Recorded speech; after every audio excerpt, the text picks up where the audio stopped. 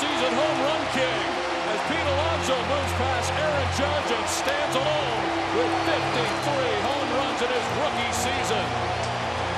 53 home runs for Pete Alonso, Major League rookie record. And what a moment in New York tonight. It's such a great story. AJ talked about it in the open that he came as a non-roster player and wasn't going to start the year with the New York Mets. They were concerned about his defense a little bit. A professor told him that his dream of playing in the big leagues when he wrote a paper his freshman year at the University of Florida and being married and a good father wasn't necessarily realistic. Here's a kid that just hit 53 homers, has embraced every minute of it, and the fans have loved it. His history, he's about to cry on the field. The story of Pete Alonso and this year with the Mets, you couldn't write it any better.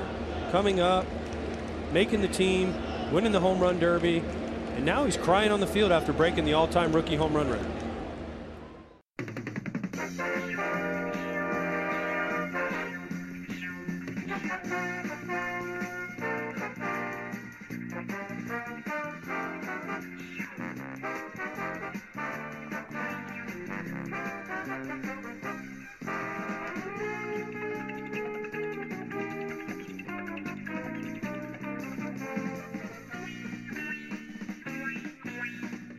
It's another edition of the Talking Mets podcast here on this Sunday, September the 29th, 2019.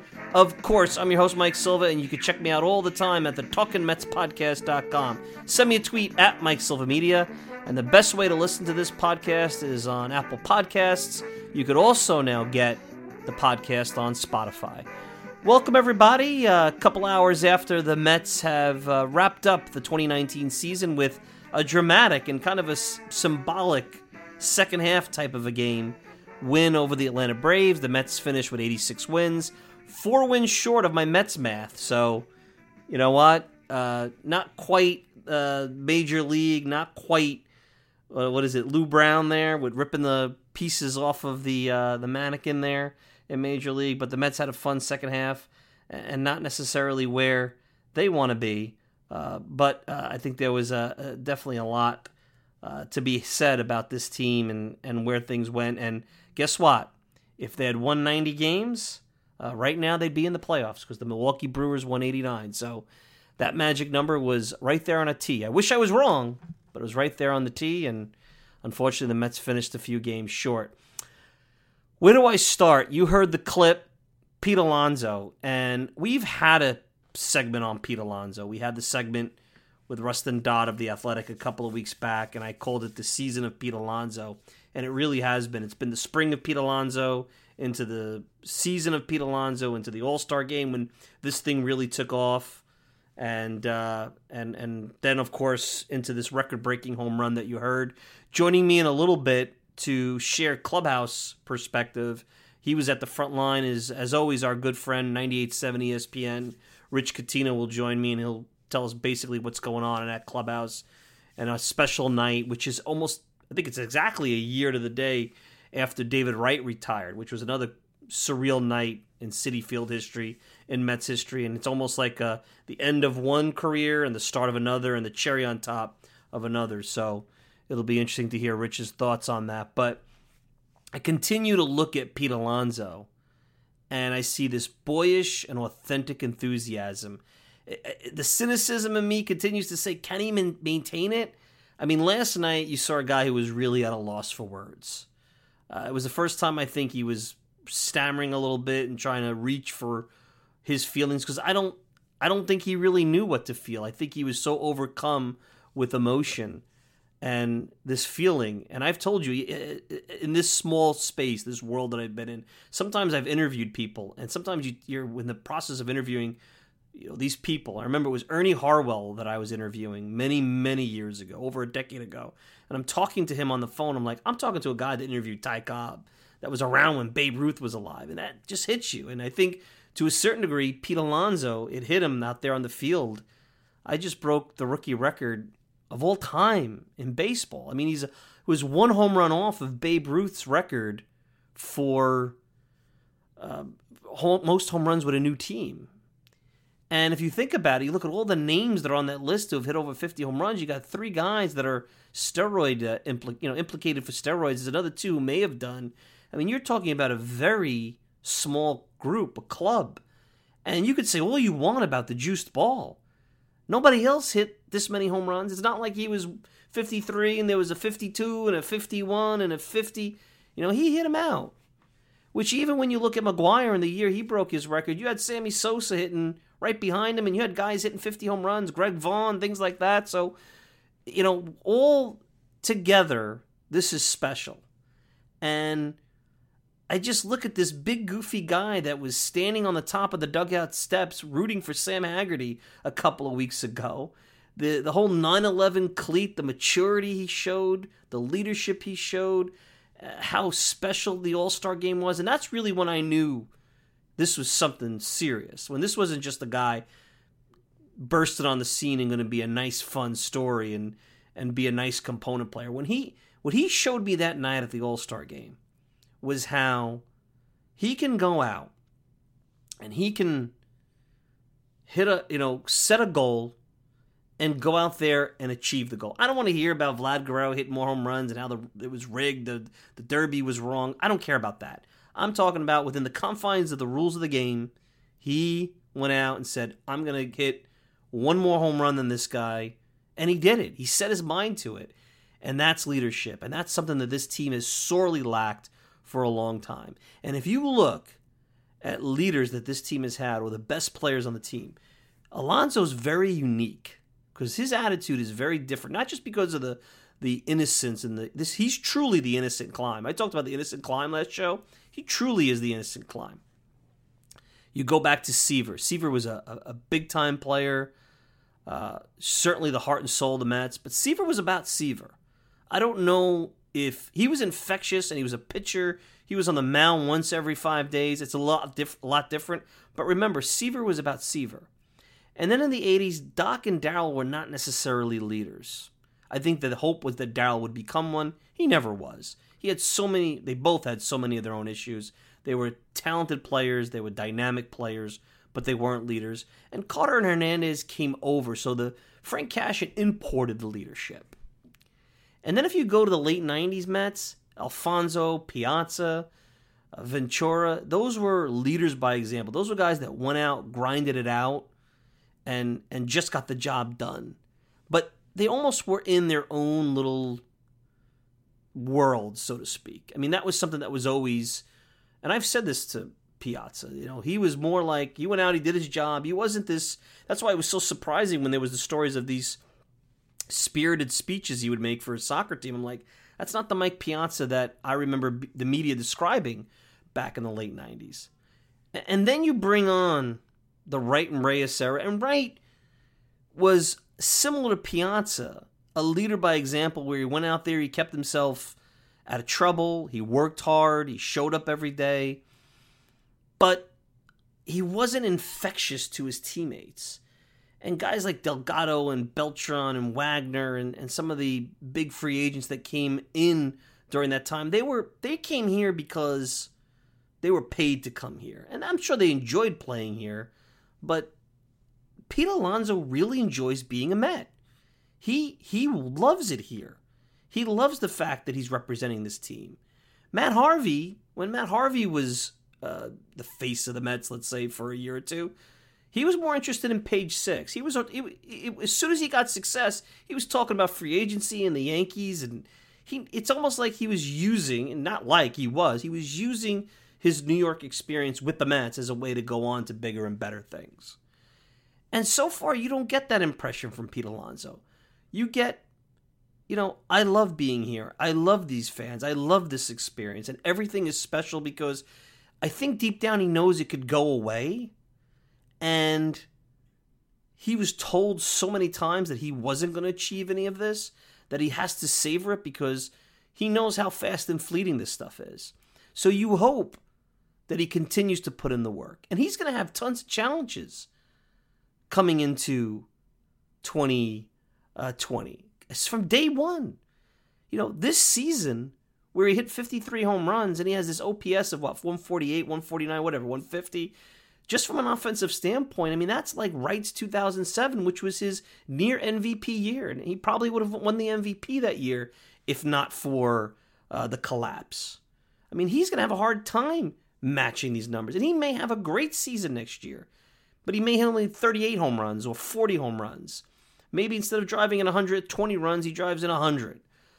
Maybe, he hits 260. Instead of 260, it's 250.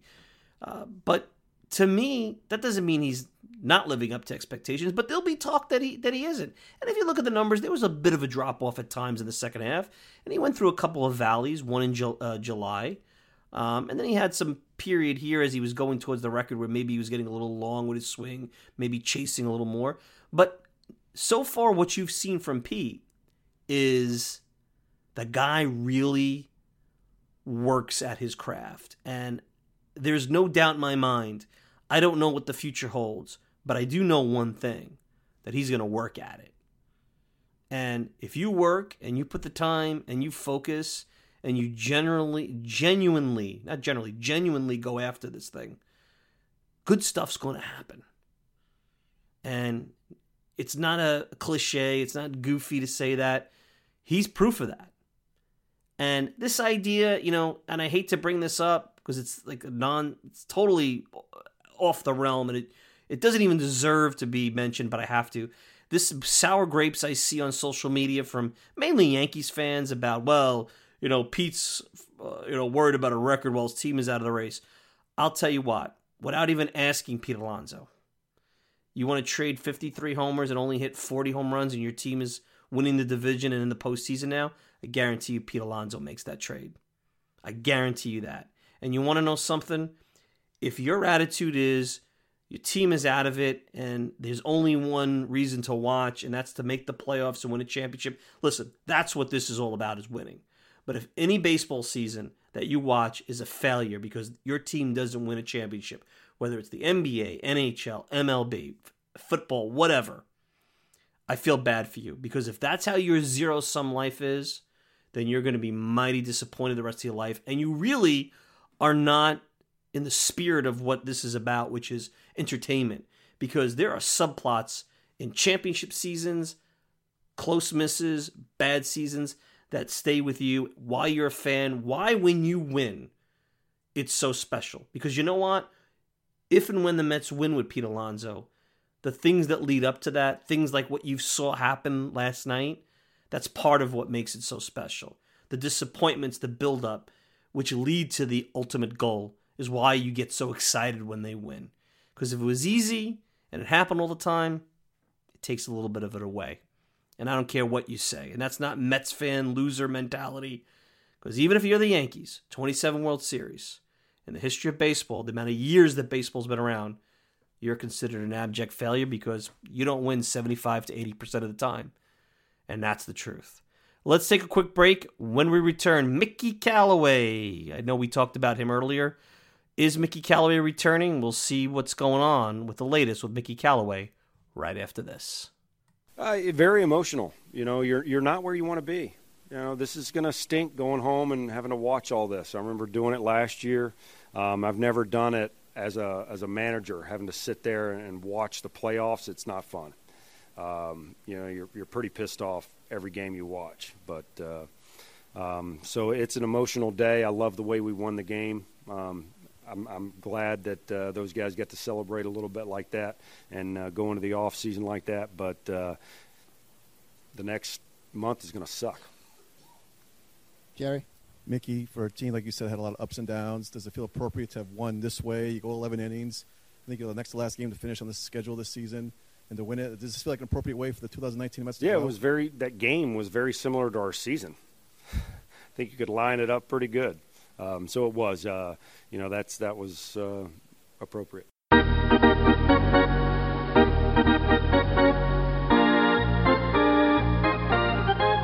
All right, we're back. You're listening to the Talking Mets podcast. I know there are reports out there regarding Mickey Callaway. Andy Martino of SNY basically said that those around the organization feel that Mickey's going to be replaced. You saw Joe Maddon's out of a job. Clint Hurdle, we know that Joe Girardi's available. Buck Showalter, Mike Scioscia. There's quite a few big names that, if you're interested, are available. There's talk of the Mets going after some new young minds like Joe Espada, bench coach for the Astros, Luis Rojas, who's a special assignment coach with the Mets, that's been with the team this year. I'm going to continue to tell you what my gut is telling me, and this is not based on information, and we'll see what Rich Catino has to say, because he's in the clubhouse. He speaks to Mickey. I know he speaks to Brody. Let's see if he gleaned anything from his time in the clubhouse over the last couple of days, this final weekend of 2019. My gut tells me that Mickey's coming back. Now, the reason for this is a combination of a couple of things. First, how he's been talking about next year.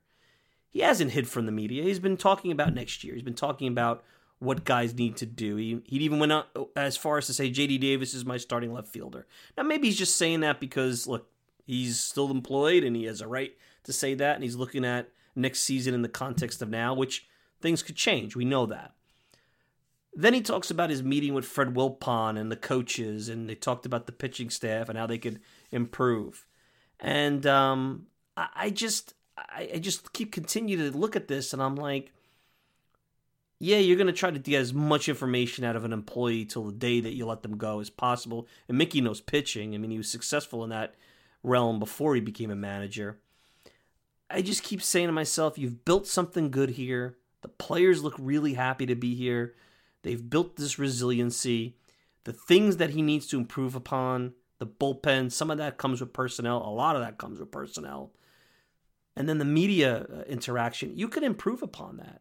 Now, unless his relationship with his bosses, the owners and Brody, is so bad, you can't overcome that. Your bosses you have to get along with, or else they're going to fire you. But it seems like the clubhouse is clean. There's a lot of good guys in that clubhouse, so it doesn't take a lot to manage them. But you could. There's always a couple of bad apples in every team, no matter how good their culture is. And I think Mickey has helped create that culture. And I think the Mets have got some momentum. And I think it would really behoove them to continue along this path and not continue to short-circuit it. Look, if you're going to go after a big name and you're sure that you could get him, I think Girardi, because he's New York tested, would be a great hire. Totally different kind of person. More intense. It's going to be a different experience. And there's going to be some growing pains there. So all this momentum you've built so far in 2019, you're pretty much back to square one, and you're rebuilding in a lot of ways in 2020. And I don't think the Mets window is as short as some members of the media are saying. But the last thing you want to do is sit, under 500 at the All-Star break again next year, because you're trying to learn the manager. Everyone, managers trying to learn personnel, and now you got to make this incredible run, because that's what 2015 was about. That's what 2016 was about. That's what this season's about. It's very hard to continue to play catch up. I mean, the Mets have the most wins in the second half without making the playoffs since the 1980 Orioles. That tells you how great the second half is. It tells you how bad the first half was. So, to me, if you're not going for a big-name manager and a manager who can make a difference, which even then I question, there's going to be growing pains with that, why make a change? Because I'll tell you this, and I said this on social media over the weekend. If you're wrong and you're doing this again 2 years from now, it does more damage than keeping a manager who, look, you could always fire Mickey. He's got a contract next year. If you see things going bad throughout the season, you got to start to say to yourself, okay, let's jumpstart this team. And maybe you can do that. But I think part of what hung over this team a little bit might be Mickey's job status. Support him, say, he's my manager. He's got a contract, he's my manager. He knows he has to win. He knows that if it's June 1st and the Mets are under 500 and they believe they're underachieving, he's going to get fired next year. It's not going to be like this year where they give him a pass. It's not. Those days are over. Brody now is on the clock. Everybody gave Brody that year to evaluate him, and I wasn't going to pound away at him. But now, he's got something good here. Now it's up to him to take the next step.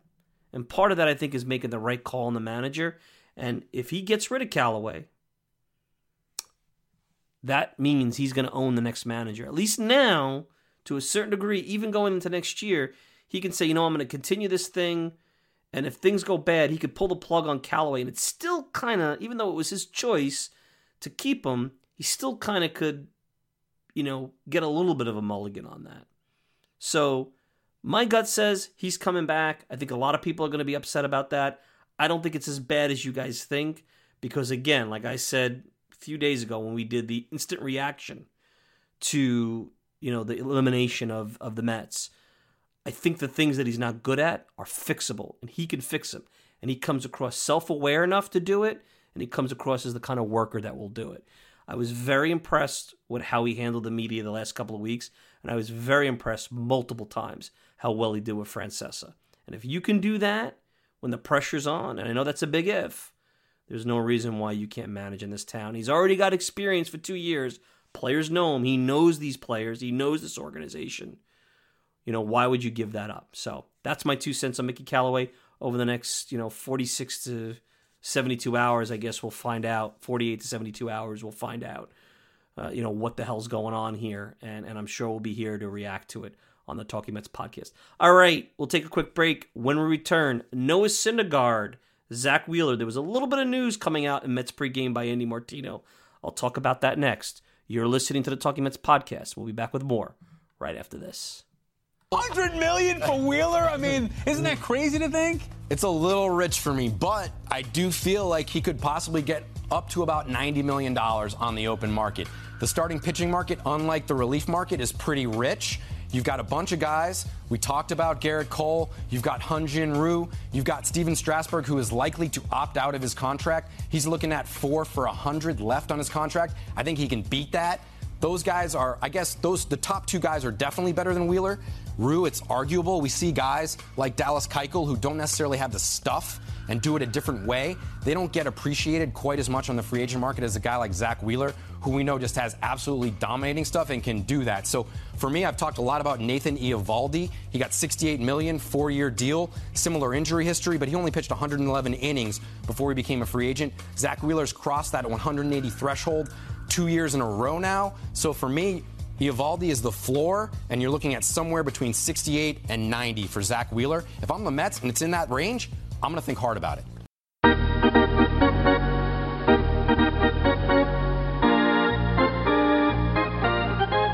All right, we're back, and there was a belief, if you listen to Andy Martino of SNY during the pregame show earlier today, that the Mets are now more committed to Noah Syndergaard more than ever. I mean, talked about the trade rumors taking a toll and how if you kind of at this point need to commit to him at least for next year. And I agree. You don't want Noah, at least going into spring training, he has to feel like the organization is in his corner. I think maybe you've learned a little bit about him this year where if he's not comfortable and a lot of stuff is swirling around and uncertainty, I don't know if he could be the best version of Noah Syndergaard. And he was better today. And he's still a guy that misses bats. He's been, and I tweeted about this, he's been at times a below league average pitcher this year. His peripherals are still really strong. And look, there are guys who are below league average, like a Jason Vargas type, and those guys are going to be below league average, and very, very rarely do they elevate themselves into elite starts or elite stretches. Syndergaard's an anomaly in the sense where, yeah, he may be in that same below league average ERA plus like a Vargas, but that's a guy who could rip off 6-7 weeks of DeGrom. And that's the difference. And that's why you got to be careful if you trade him. It has to really fit in the context of building the team that could win now and probably get pieces that can help you win in 2020, but also are going to be here for a while. And that's not going to be easy, especially coming off a year where other teams are going to say, I like him, but he showed some warts, and I'm going to ding you for that in the value in a trade, especially now where everything is analyzed from 90 ways to Sunday. Now, the Wheeler situation seems where the Mets will qualify him, but generally because of his, and baseball is so much a front-running sport in the sense where the dialogue and the narrative that is the last thing people hear, whether it be a postseason series or a hot September, all of a sudden changes the narrative. If you had talked to anybody, maybe after that Braves start in August where you got hit hard on a Saturday night, or maybe after one of the Yankee games or the Washington game where he didn't pitch well, many people would say, Syndergaard, I can't take him seriously in a big spot. He'll get a 4-year deal, maybe $60 million. Now all of a sudden he pitches well down the stretch. He's a $100 million pitcher. And that's going to be a tough decision. 5 years, $100 million. I did the comps for you guys on the last broadcast. Guy's going to be somewhere between 17 and 20 million. The lowest AAV I could see is 15. I think if it gets that low, it's going to be many, many years. He'll get years instead of AAV at that point. Guy's going to get 4 years, probably between 65 to 68 to 80 million dollars. And in the number, anything over 4 or 5 of the Mets, I'd pause about, because now you're getting into a situation where a guy with still a history of arm trouble and mechanics that could lend itself to that repeating again. And I hear about smooth delivery and everything, and he's improved it. But remember, he still has an arm that drags a little bit. And that strain is what initially put him in Tommy John surgery 3-4 years ago. So, I mean, ultimately, I'd love to do 3 years with Wheeler. I'd love to do only 3 years with any pitcher, including DeGrom. That's just not going to happen. You can't sign anybody with a 3-year deal. Personally, I think there's a high percentage chance that, knowing they have Lugo, and I know Lugo still is an unknown quantity in the rotation because now you're switching him back, and it's been a couple of years since he's been a consistent starter. But I think they look at Lugo, they look at the kind of pitcher he is, the kind of student of the game he is, and I don't see why he can't come into the rotation. And I'll tell you what, outside of DeGrom, I think he could be just as good as any of the other guys, if not better. And that includes Syndergaard. And that's why, if he's healthy, and I don't know the particulars of the UCL, and I don't know what starting versus relieving does to his arm. You've heard some people say, there's been debate, pitchers say more strain, the hot and cold in the bullpen versus starting. Because you see that he needs a lot of time to rest to be effective, I think on a schedule, a starter schedule that can be mapped out in spring training, is the best thing for a guy like Seth Lugo from everything that we've seen out of this team this year about what he needs and from Lugo what he needs. So that's the way I would go. And if Lugo's a component, I know Matz is shaky. Maybe Matz is the guy that you got to worry about more than Lugo because he still has his hot and cold. He's better at home than the road. I'd love to have Wheeler back. If it's a 4-year deal at about $65 million, Nady Valdi type money, I don't see why they can't go that route. But I know, listen, anybody in the media that tells you they know the budget, they don't. They don't know the Mets budget. But I do know, and Spotrac it's SPOTRAC. I don't know how accurate their calculations are. Nobody's perfect because nobody has private data. They're forensically putting this together. But the Mets are about $12 million away from the luxury tax. And you say, well, how can that be? Well, we've got to remember the luxury tax doesn't take into effect insurance payments. It's average annual value of players on the roster. And Wright and Cespedes, even into next year, are still on the roster with their contracts. And that's about 27 to 28% of the team's payroll are in 2 guys that didn't take an at-bat, 1 guy who's never going to take an at-bat again in Wright, and Cespedes remains to be seen. So that's the real issue. You got some dead money there. And the Mets, may expend payroll. They may expand out of their comfort zone if they could win. The Wilpons have done that in the past. They still have debt services on Citi Field. We know that. But they are not going to get hit with a 20% luxury tax on pay. It's just not going to happen. You just can't see that happening. So it'll be very interesting how the payroll comes into play. It's going to be a topic of conversation.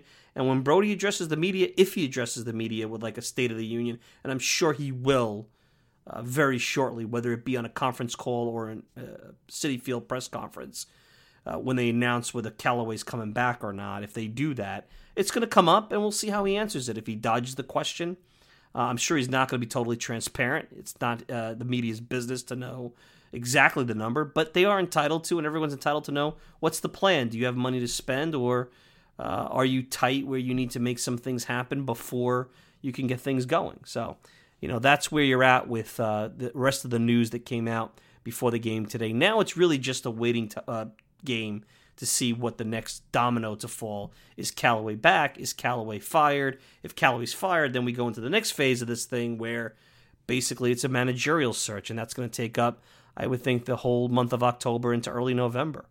And I think it'll be an extensive search, and it may be a little bit more extensive and deliberate than what you saw with Sandy Alderson a couple of years ago, because I know Brody Van Wagen is not going to want to be wrong.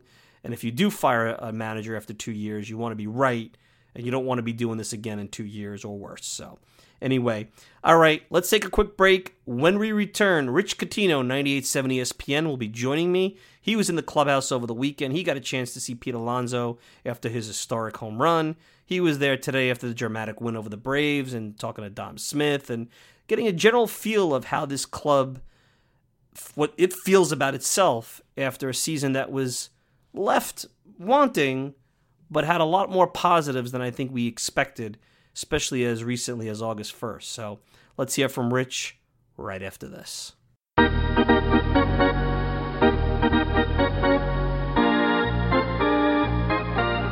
We're back, and joining me, let's wrap up the season. A friend of the show, what better way to wrap up 2019? Rich Catino, 98.7 ESPN, at Catino9 on Twitter. Rich, I know the game meant nothing, but an exciting way to end 2019. An exciting weekend with Pete Alonso setting the rookie home run record. Not the result that anybody wanted when it comes to wins and losses and playoffs, but a fun way to end it, and pretty appropriate because I think the last couple of nights was a synopsis of the Mets season. It really was, and a synopsis of the relationship between Pete Alonso and Dominic Smith, who really bonded from the moment spring training started this year. And I know Pete talked to him a whole bunch during his rehab, trying to help him to stay positive. And then he comes in today and as a replacement to Pete, really so Pete can get one last ovation from the Citi Field crowd. And how this game of baseball is a strange game, how it sometimes comes full circle. But the Mets blow the lead, and then they are down in the game, and Smith comes up as the potential winning run at the plate, and he delivers a home run. And the whole team is just so happy for Dominic Smith because he embodies what I think Mickey Callaway and Brodie Van Wagenen want in people on their roster, people that are good players, that have talent, that work hard, and that care about each other. And there's no better example of that than the relationship between Pete Alonso and Dominic Smith. And you just put Pete Alonso, that was a synopsis of Pete Alonso, and this was the season of Pete Alonso. It started with the spring of Pete Alonso in spring training, and then he started hitting all those home runs after the season started. The All-Star game, that's when it really started to become serious. And now the rookie home run record. And you see this boyish enthusiasm and just very authentic love for the game. And he loves being a Met. He loves playing in New York. And Rich, to me, there are guys that come here because they want to play here, but they get paid the most money. And then there are guys like Matt Harvey that wanted to use the Mets to create something bigger for himself. And when it just comes to Pete Alonso, and I know I'm being a cynic like everybody else, like, where's the catch? I don't know if there's a catch. I mean, you were there last night. I saw you in the scrum post-game. I mean, he genuinely really was excited, almost like a kid in Sandlot, Little League, about breaking this record. And it was great to see. If there's a word I'd use to describe Pete Alonso, it would be genuine. He's genuine in everything he does, whether it's on the baseball field or off the baseball field. I'll give you one quick example. I think I mentioned to him in passing a few months ago, and you know it well, Mike, because you and I are close, that my dad has dementia, and it's bordering on Alzheimer's, and he's in a nursing facility, and, I try to spend as much time as I can with him, but also understand that I need to remember the great moments of my dad. And before the game today, Pete Alonso comes up to me, and he says, Rich, I want to apologize. I know you told me about your dad a couple months ago. How's he doing? I wanted to ask you. Now, that's an example of what Pete Alonso is. Right. He cares about everybody he comes into contact with, and even people he doesn't know. He never met my father, doesn't know my father, but he knows me. And he can see in my eyes, talking about my father, how much I love my father. And he wanted to see how he was doing. And my point is not to make this about me, Mike. You know me well enough that I don't do that. My point is to make this about Pete. And if he could do that for a slump 59-year-old reporter that works for ESPN, then I can only imagine how special he is to his teammates. And I'll tell you what, Rich, the interesting part going forward will be one, from a performance standpoint, this offensive season, it's going to be hard to match this throughout his career. I mean, he could have a very good season next year or the year after, and it not be as good as this. Obviously, knowing Pete, it's about the team winning. But he's going to have a ton of expectations on him. I mean, an OPS plus almost of 150. This is like what David Wright put up, offensively at least, in 2007 when he could have won the MVP, if not for the collapse. So that will be interesting to see how this plays going forward, because from day one of spring training, he's not coming out of nowhere. He's not necessarily a feel-good story anymore. He's Pete Alonso, who's expected to lead this team and be the offensive hub of what many will hope to be a division contender and a playoff contender.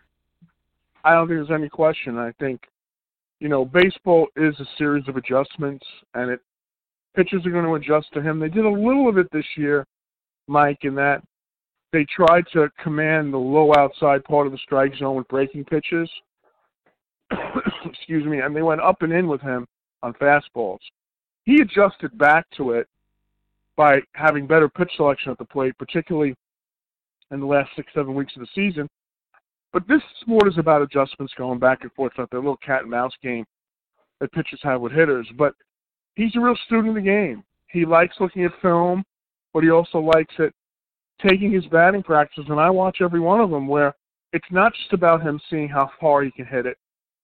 It's about situational hitting. I can hear it with Chili Davis saying to him, "Okay, Pete, runner on second, 2 outs, 3-2 pitch. Where are you going with this?" And he does situational things in his batting practice that prepare him for those situations in games. And that leads me to believe that he will be very prepared for any adjustments. Now, whether he can command a 50 home run season again, I don't know. But I'll tell you right now, I'm pretty sure he can command another 100 RBI season. I don't know if that will happen next year. 120 RBIs is a heck of a lot of RBIs. And, the interesting thing, I was looking at the Met history books, and in the 1999 Mets had 2 players with 120-plus RBIs, which is mind-boggling to me, that both Robin Ventura and Mike Piazza did it. That probably meant Edgardo Alfonso and John Oliver were on base a lot for them, but I think it commands the type of respect. I have as much respect as 120-plus RBIs as I do 53 home runs. I think they go hand in hand, and he got a lot of big hits for the Mets that weren't home runs this year. And that's the type of hitter that he is. Absolutely. Rich Catino, 98.7 ESPN. Pardon you guys. I have a terrible cold, so I know. I apologize We appreciate for that. you, coming in here post-game, virtually post-game, and spending a couple of minutes with us. The one thing, too, and Keith Hernandez has brought this up on the air for Pete, is that there's going to be a lot of demands of his time. And to continue to improve, which he's talked about as a player, and to continue to lead this team, time management is going to be of the utmost importance. He's going to have to start saying no to things. Not things that are related to the field or to improving, but maybe some media requests. And that's going to be a challenge, because he seems like a guy, and you just shared a personal story with us, that wants to connect with people, wants to make people happy, wants to soak up every bit of this experience, because even though he's a young guy, and I'm sure, and God willingly, he'll play 15 years in the big leagues, healthy and put up big numbers. But as we learned with David Wright, things don't always go that way. And no, they don't. They don't. It'll be interesting how he handles that. I think that in a guy like Michael Conforto, he has another player in that locker room that will help share that time with him. I saw it this year, where there were days where Pete Alonso wasn't really a focal point of the game, and he was talking to the media, and Conforto gave him a break. J.D. Davis gave him a break. Todd Frazier gave him a break. Now, I don't know how many of those guys are going to be there next year, but the way the Met locker room was set up, that, Pete Alonso, David Wright talked every single day, win, lose, or draw. I don't know in this setup, with the current cast of characters anyway, that's a necessity. Now, there are other things that drain on a player's time, not just time with the media.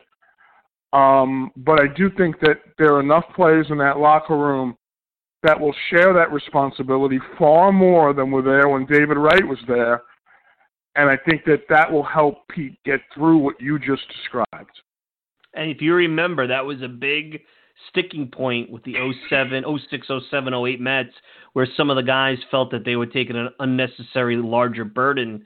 So it does, you're right, it does make things a lot better. Ironic too, Rich, that it's actually a year to the day where we were saying goodbye to David Wright, and now Pete Alonso's breaking the rookie home run record and really putting a little cherry on top of a new era in Mets baseball.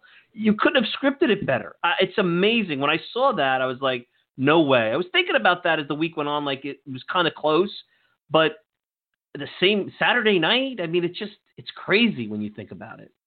It really is, and I thought a lot about that, and I do think that, David Wright stands alone in a player that I dealt with that from day one knew how to deal with everything the New York media threw at him and did it exceedingly well. I think Pete Alonso has evolved into that.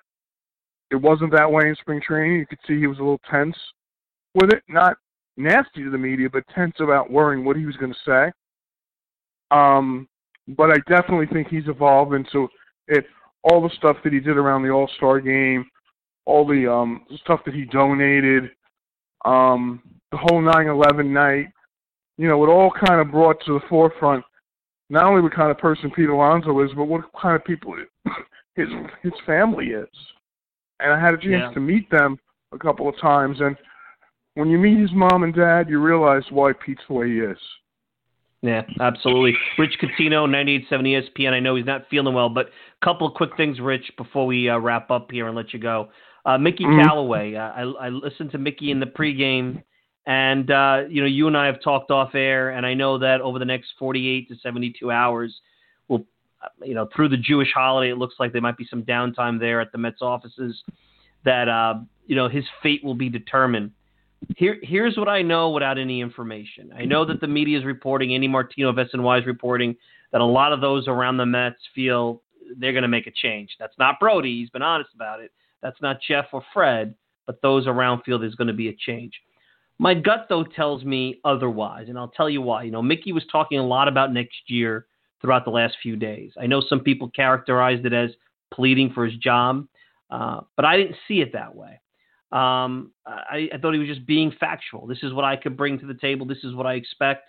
And when I heard that he had met with Fred Wilpon and some of the pitching coaches to talk about next year's team, I know that some thought that was a bad thing because, why are they meeting with Fred and not Brody or Jeff? And I think we all know the dynamic with the Mets is Fred likes to talk to the manager. It's his team. That doesn't mean it has to be a formal meeting. It could just be, them having a bull session. I know Girardi's out there, and I know Madden's out there, and Clint Hurdle, and there'll be other big names potentially to throw out there. If the Mets aren't sold that they can close the deal with a big name, and I think the only guy that really, in my opinion, makes a difference here in New York is Girardi, who's a different style, but it just seems like he's such a good fit for the Cubs and what's going on over there. I think you keep him, and you keep him for another year. And you show us a support. I think there was some tepid support of Mickey. I think showing him support might go a long way. And he seems like a guy that has enough self-awareness to know where he needs to improve. You've had some time with him. You know him, one-on-one. I don't. I'm an outsider. What do you think about how I've kind of broken that down a little bit? Well, and I think that Mickey talks to Jeff, Fred, and Brody on a regular basis. So I'm not surprised that he talked to Fred. And, in fairness, those media sessions were almost like the media interrogating him to show them why he should be the manager still. I call it the Code Red investigation in, A Few Good Men. And my point is, to me, Mickey's whole report card is a pretty simple one to look at, and I give him a B for the year because there are some X's and O's in game that I wish he would have done differently. Even going back to last year with the whole, lineup card thing, and I know that's well over a year ago, but it's part of the report card. But now 2 straight years after the All-Star break, the Mets have performed at a much higher level than they did in the first half. It's not just this year. They did this last year, too. Now, maybe it wasn't as dramatic last year because they had no chance of getting in a playoff race. But their record in the second half last year was tied with the Rays for the best record in the NL East last year. And this year, we know what they did. They finished 10 games over 500, and they were not anywhere near 500 at the All-Star break. So I think you have to factor that into the equation. And I think he's going to be back. I can't say that for sure. I can't say that because anyone has told me that. I had a long conversation with Brodie Van Wagenen, who had a little session with the media, but I talked to him one-on-one. And I told him, I said, Brodie, I'm going to give you my 2 cents here. Maybe that's all it's worth. And if I'm going somewhere I shouldn't go, tell me not. But I'm going to tell you the things I like about Mickey. And I put it clearly to Brodie how I felt. He didn't really respond to it, but I basically said, I'll tell you how I feel this about Mickey Callaway. If I had a son who was going to be a baseball player, I'd want Mickey to manage him for 2 reasons. One, I think he'd probably become a better player, but more importantly, I think he's going to become a better person and a better teammate. And when I said that, Brodie's eyes kind of widened a little bit. Now, whether they widened because he thought I was crazy, whether they widened because he agreed with me, whether they widened because he never heard anyone analyze Mickey that way before, I don't know. But I do think that today's baseball manager has to do 2 things well. And the rest of it could be average. He has to communicate well with everybody he deals with, whether it's the organization, whether it's players, even the media. And 2, he's got to handle the bullpen well. Now, the second part of that, I think Mickey needs a little work on, handling the bullpen well. The first part of it, I'm telling you this from the bottom of my heart, Mike, he's as good at the first part, communication, as I think any manager in baseball is. So I don't think you can just take that and say, I need a new manager. Well, if you're going to have a new manager, you got to make sure of 2 things. One, that he handles the bullpen better than Mickey and has shown he can do that. And 2, that he's as good a communicator as Mickey at the very least, if not better. And I think you can find people who handle the bullpen better. I think Girardi would. I think Joe Madden would. I think Clint Hurdle would. But I got to be honest with you, I'm not satisfied with how Clint Hurdle kind of lost the clubhouse in Pittsburgh as they were out of the race. I'm not really too enamored with what Madden did in Chicago, and I know they had a lot of injuries, but the bullpen was a mess for them down towards the end of the season, really from Labor Day on. So I'm not convinced that any of those names are a person that I would replace Mickey Callaway with. The other part of it is I want these coaches back, too. I think Phil Regan's done a great job with the pitching staff, and I think Chili Davis done a great job with the hitters.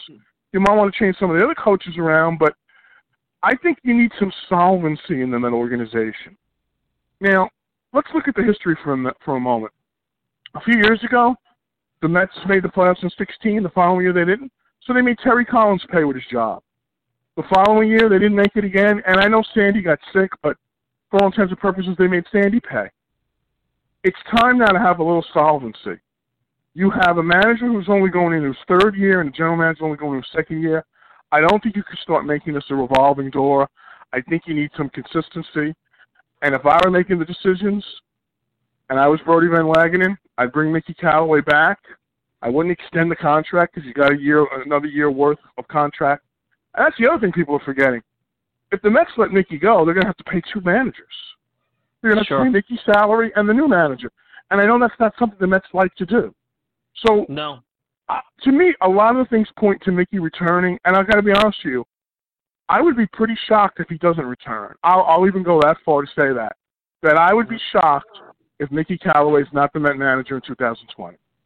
Interesting stuff. Rich Catino, 98.7 ESPN. I thought he did better with the media and the scrums towards the end of the year, Rich. He was more comfortable in himself, especially after they were out of it. Maybe he learned something from that. I thought he did a great job with Mike Francesa. I thought when I listened to him with Mike, and I'm a big critic of Mike, Mike even, he's been going after Pat Shermer here. He quit his show, and Mickey could have been the next guy. He took it, and he earned Mike's respect. And look, that shouldn't be the reason to hire or fire a manager. But I have to tell you, the bullpen thing, some of that is a product of the bullpen itself. It becomes easy to manage a bullpen when it's a little bit of guys living up to expectations and succeeding in the roles. The clubhouse seems like they all like him. I'm not in the clubhouse, but all reports are there's no issues there. Yeah, the media doesn't like him, and he admitted to mistakes he made with the situation in Chicago. But I thought he was better, and perhaps a vote of confidence in him coming back. There may be some in that room that aren't happy about that, but at some point maybe they back off and say, hey, he's here. We pushed, but he's still here. He's survived. Maybe that'll be different for Mickey. And I think if he can relax and be himself like he was over the last couple of weeks when I saw him in those scrums and with Mike Francesa, he'll be fine. Just don't make up BS answers and be transparent, be honest, without indicting your players. It's hard, but he's shown he could do it. And I think that's his biggest struggle with the media. Sometimes he just doesn't know what to say, so he extemporaneously makes up something that gets him in trouble. He stopped doing that, I felt, at least the last couple of weeks. Well, and I'll tell you, you know this because I told you this off air, Mike. Last year, I felt I didn't have a great relationship with Mickey. I didn't think it was a bad relationship. I just thought it was no relationship. And I looked in the mirror at myself in the offseason and said, you know what? I'm the reporter. I need to make the relationship with Mickey. I need to make it better.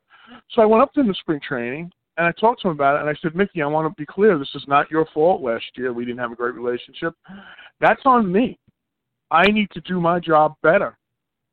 And I said, I want to set up a regular time where we can chat. And every time I asked him to chat, whether it was in a good time or a bad time, he found time to chat with me, whether we were on the road, whether we were at home, whether we were in the hallway, wherever we were.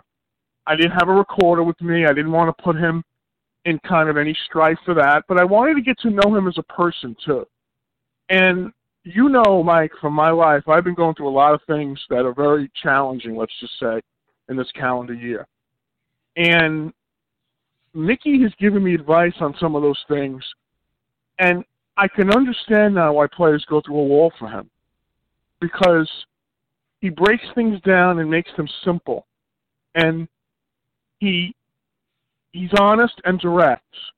And I think with the media, you have to learn that you can't always be honest and direct, because first of all, management may not want you to be honest and direct about an issue.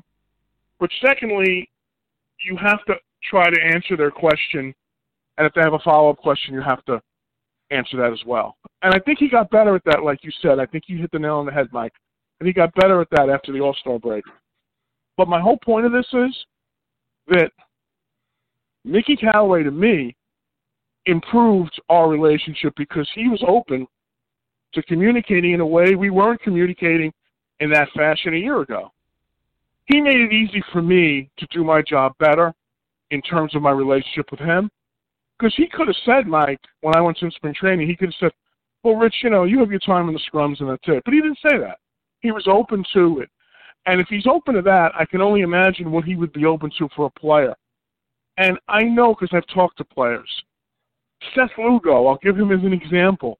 He thinks Mickey's one of the best communicators he's ever been around. And when you look at how successful Seth Lugo has become in the Mets' plans and the Met brand, whether he's going to be in the rotation next year, whether he's going to be in the bullpen, I kind of started to understand, and I think a lot of media members, when they hear players talk about Mickey and how great he is to deal with one-on-one, I think they give that suck-a-lemon face where they don't believe it.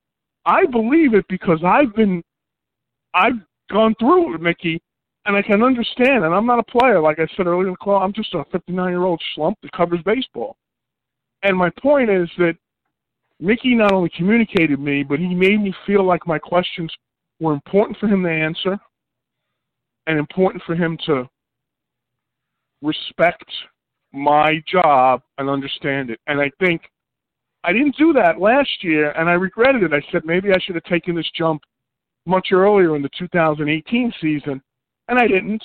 And one of the things in life is you never look back at mistakes and start evaluating them. You look at how you respond to mistakes. And I think Mickey responded to the whole Tim Healy thing well, and that it made him better. And He acknowledged it today when he was talking about it. He said, it's something I should have handled better. And he mentioned Tim Healy by name in his pregame presser. So my point on all this is that I think he's the right guy for where the Mets are now. The Mets won 86 games last year, which is almost a 10-game improvement over last season. Okay, it speaks to some of the things Brody added into the roster, which he doesn't get credit for. I always hear everyone criticizing Brody for the Cano trade, but I don't hear anyone talking about him signing Wilson Ramos, Justin Wilson, J.D. Davis, acquiring him. Somehow that gets kind of lost in the shed. But you improved your standing in wins by 10 games. Now you're in the mid-80s. Now you want to get to the 90-plus thing in 2020 to get where you want to be. Sometimes that's a harder jump than going from mid-70s to mid-80s. But I do think that if they look at the bullpen on how to make it better, if they bring in a center fielder that could play day in and day out and add some starting rotation depth, which I think they're going to need, I think that, I think this team's headed in the right direction. And I think the big part of that is the culture that Callaway's created. You don't want to end it now. You don't want to put it in the sewer. You want to extend it, and you want to make it even better, the culture. But the culture that's been built there, it's like a bud or a flower. You want a bud, you want the flower to grow. And I think it's grown a lot this year, but I don't think it's grown to full bloom yet. And I think in order to do that, you got to keep Mickey Callaway. And I just have a sense that the Mets understand that better than people think they do. And listen, if they keep Mickey Callaway, Mike, they'll get criticized all over the place. Sure. And one thing I found out about Brody, he doesn't care about that. He's confident that he can make the right decision, and he's not going to, go crazy with what the media thinks. And when's the last time the Mets made a managerial change based on what the media wanted them to do? I think you got to go back to the hiring of Jeff Torborg. The media was clamoring for that, clamoring for it. Now, Jeff Torborg's a really nice man. I enjoy talking to him. I've done production work on his broadcast when he was a broadcaster. He's a great guy. But it didn't work out as manager for a variety of reasons. I'm not going to go into now, but a variety of reasons, okay? Right. My point on the whole thing is that was the media's hand-picked successor to the Mets manager's chair. So, to me, there's a reason why people are in the media, and there's a reason why people are not in the general managers and work for teams. And I don't have the skill set to work for a team, but I have the skill set to be a reporter. But I have to look at something, and I can't just say, well, make a move. And part of the problem, too, Mike, is everyone plays fantasy sports now, so everyone thinks they could be a general manager easily. And you can't do it easily. There's so many things that go into decision-making. There's so many things that go into the process. There's a lot of talk the Mets are going to have to do about Syndergaard in the offseason. They're going to have to talk about Wheeler. These are not just, well, we'll sign this with a fait accompli. You have to make decisions based on what your plan is, and you can't have Block A not being connected to Block B to C to D. And I think fans and the media don't understand this, and that's why they evaluate trades when they happen. Well, to me, you don't evaluate an offseason until the offseason's over. And I've said it to you a million times. The Cano trade, on the face of it, not a great trade, but Swarzak and Bruce going in that trade may have brought Justin Wilson and Wilson Ramos to the Mets. And you have to look at the whole picture. It can't just be what the picture you want to further your argument, okay? And to me, Brody's done a good job in helping to start to rebuild this roster. Also, his first Major League draft was a rousing success. I think these are things that the media hasn't come out with because it doesn't fit the narrative that the Mets just don't know what they're doing, the narrative that they want out there. And do the Mets make mistakes? Yes. Do a lot of teams make mistakes? Yeah. Teams win, they make mistakes. The team across the river, 3 straight trading deadlines now, they've let a pitcher go out of their grasp to a team that they might be playing in the playoffs. They did it with Verlander, they did it with Evaldi, and now they did it with Greinke. Now, in fairness with the Greinke thing, he had a no-trade clause and he wasn't going to go to the Yankees, so maybe that's an unfair criticism. But my point on the whole thing is that's what you have to evaluate general managers on, what they do. Sandy Alderson, as the Met general manager, only 2 of his years were the Mets in a pennant race. One year he got Yoenis Cespedes, and that was after one of the worst nights in his life where a trade didn't happen. And the next year he got Jay Bruce. And both years the Mets went to the playoffs. And to me, that's how you evaluate general managers.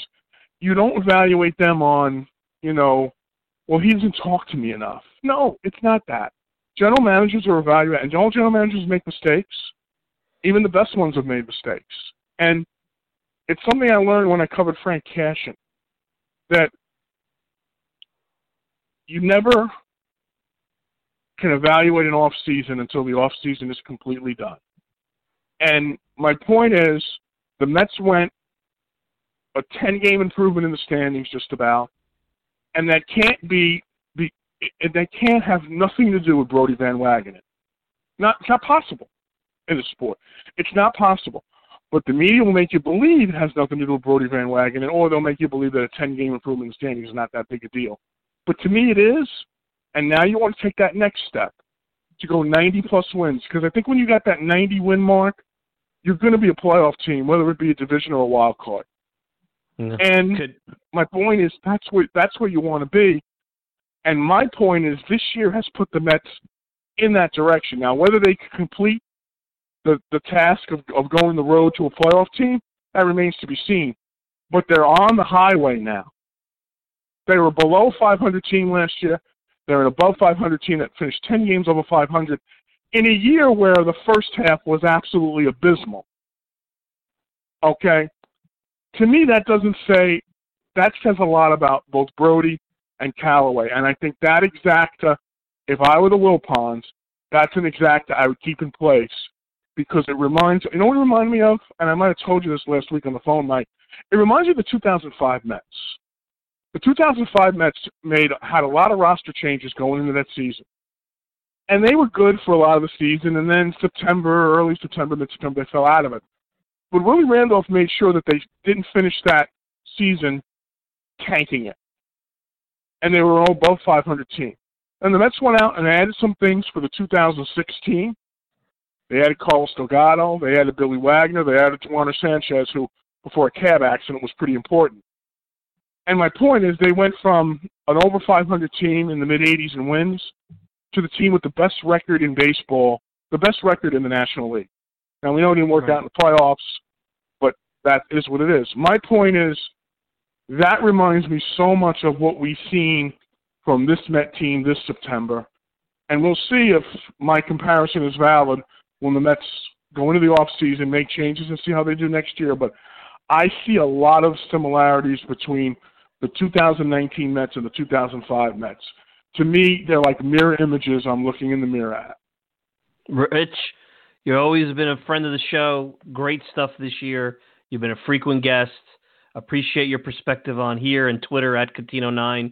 Go get some Ricola. Go get some tea. Be better. And I know you and I will be talking because there's going to be news coming out very shortly. And we definitely want you to be a part of it. So be well and get some rest. Thank you again for grinding through this, my friend. And Mike, much like Pete Alonso, you're a great teammate and always will be. Thanks a lot.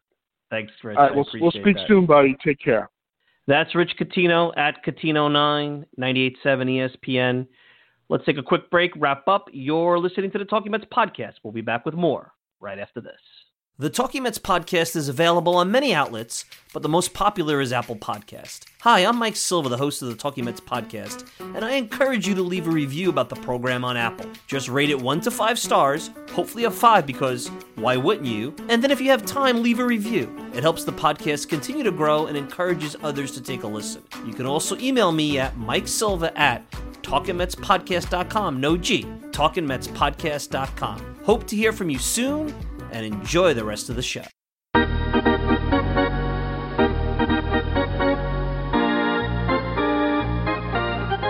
All right, that's great stuff from Rich Catino. Always appreciate him coming on. And like I tell you guys, I really appreciate you tuning in. And I know I gave you a little thank you after the podcast the other day. I wasn't sure if we'd be back, but with the Pete Alonso home run and some of the stuff that came out from Martino in the pregame, I thought it would be appropriate to have a regular podcast on a Sunday like we normally do and not leave the last podcast before the next time we meet as the reaction podcast that we popped up in the middle of the week. So you guys know the deal. I know the holiday is upon us for those who celebrate, so I hope everybody enjoys themselves. And I think there'll be a couple of days of meetings with this management team. I don't know. I mean, maybe we'll hear something as early as Monday. Who knows? Maybe by the time you're listening to this podcast, some of this stuff is stale and Mickey's either fired or Mickey's coming back. But I think regardless, there'll be some nuggets to take out of it. And there'll be another reaction to this as soon as we know what the situation is. And I'll continue to come to you throughout the offseason. Once we decide the Mickey Callaway situation, there may be, especially if he's coming back, a little bit of downtime. So be prepared for that. You can continue to go to @MikeSilvaMedia on the Twitter. You can continue to do that. Mike Silva at TalkingMetsPodcast.com. Send me an email. You can interact with me even at times when we take maybe a week or two off, whether it be for the holidays, during the off season, or because we're just going to sit back and watch October baseball. Unfortunately, not Mets baseball, but October baseball, and then kick it back in when the hot stove kicks off, which it'll be here before you know it. This stuff goes really quick. Season flew by, and I've had a ton of fun, and this has been one of the more unique seasons in Mets history. And since we started doing this podcast in 2015, it's been one of the more, 2016 actually, it's been probably one of the more interesting and fun and unique seasons. And it's been a ton of learning and growth for me as well about what you guys are looking for and what works and what doesn't. So anyway, we're out of time. I want to thank you guys again. Continue to go to Apple Podcasts for the best way to listen to the Talking Mets podcast. Also on Spotify. So if you're a Spotify fan, I'm there too as well. You can continue to get me on Twitter @MikeSilvaMedia. And as I always say, thank you for a great 2019 season. I'm your host, Mike Silva. Enjoy the rest of your week. We'll be back with another podcast soon. Sit tight. Be well till then.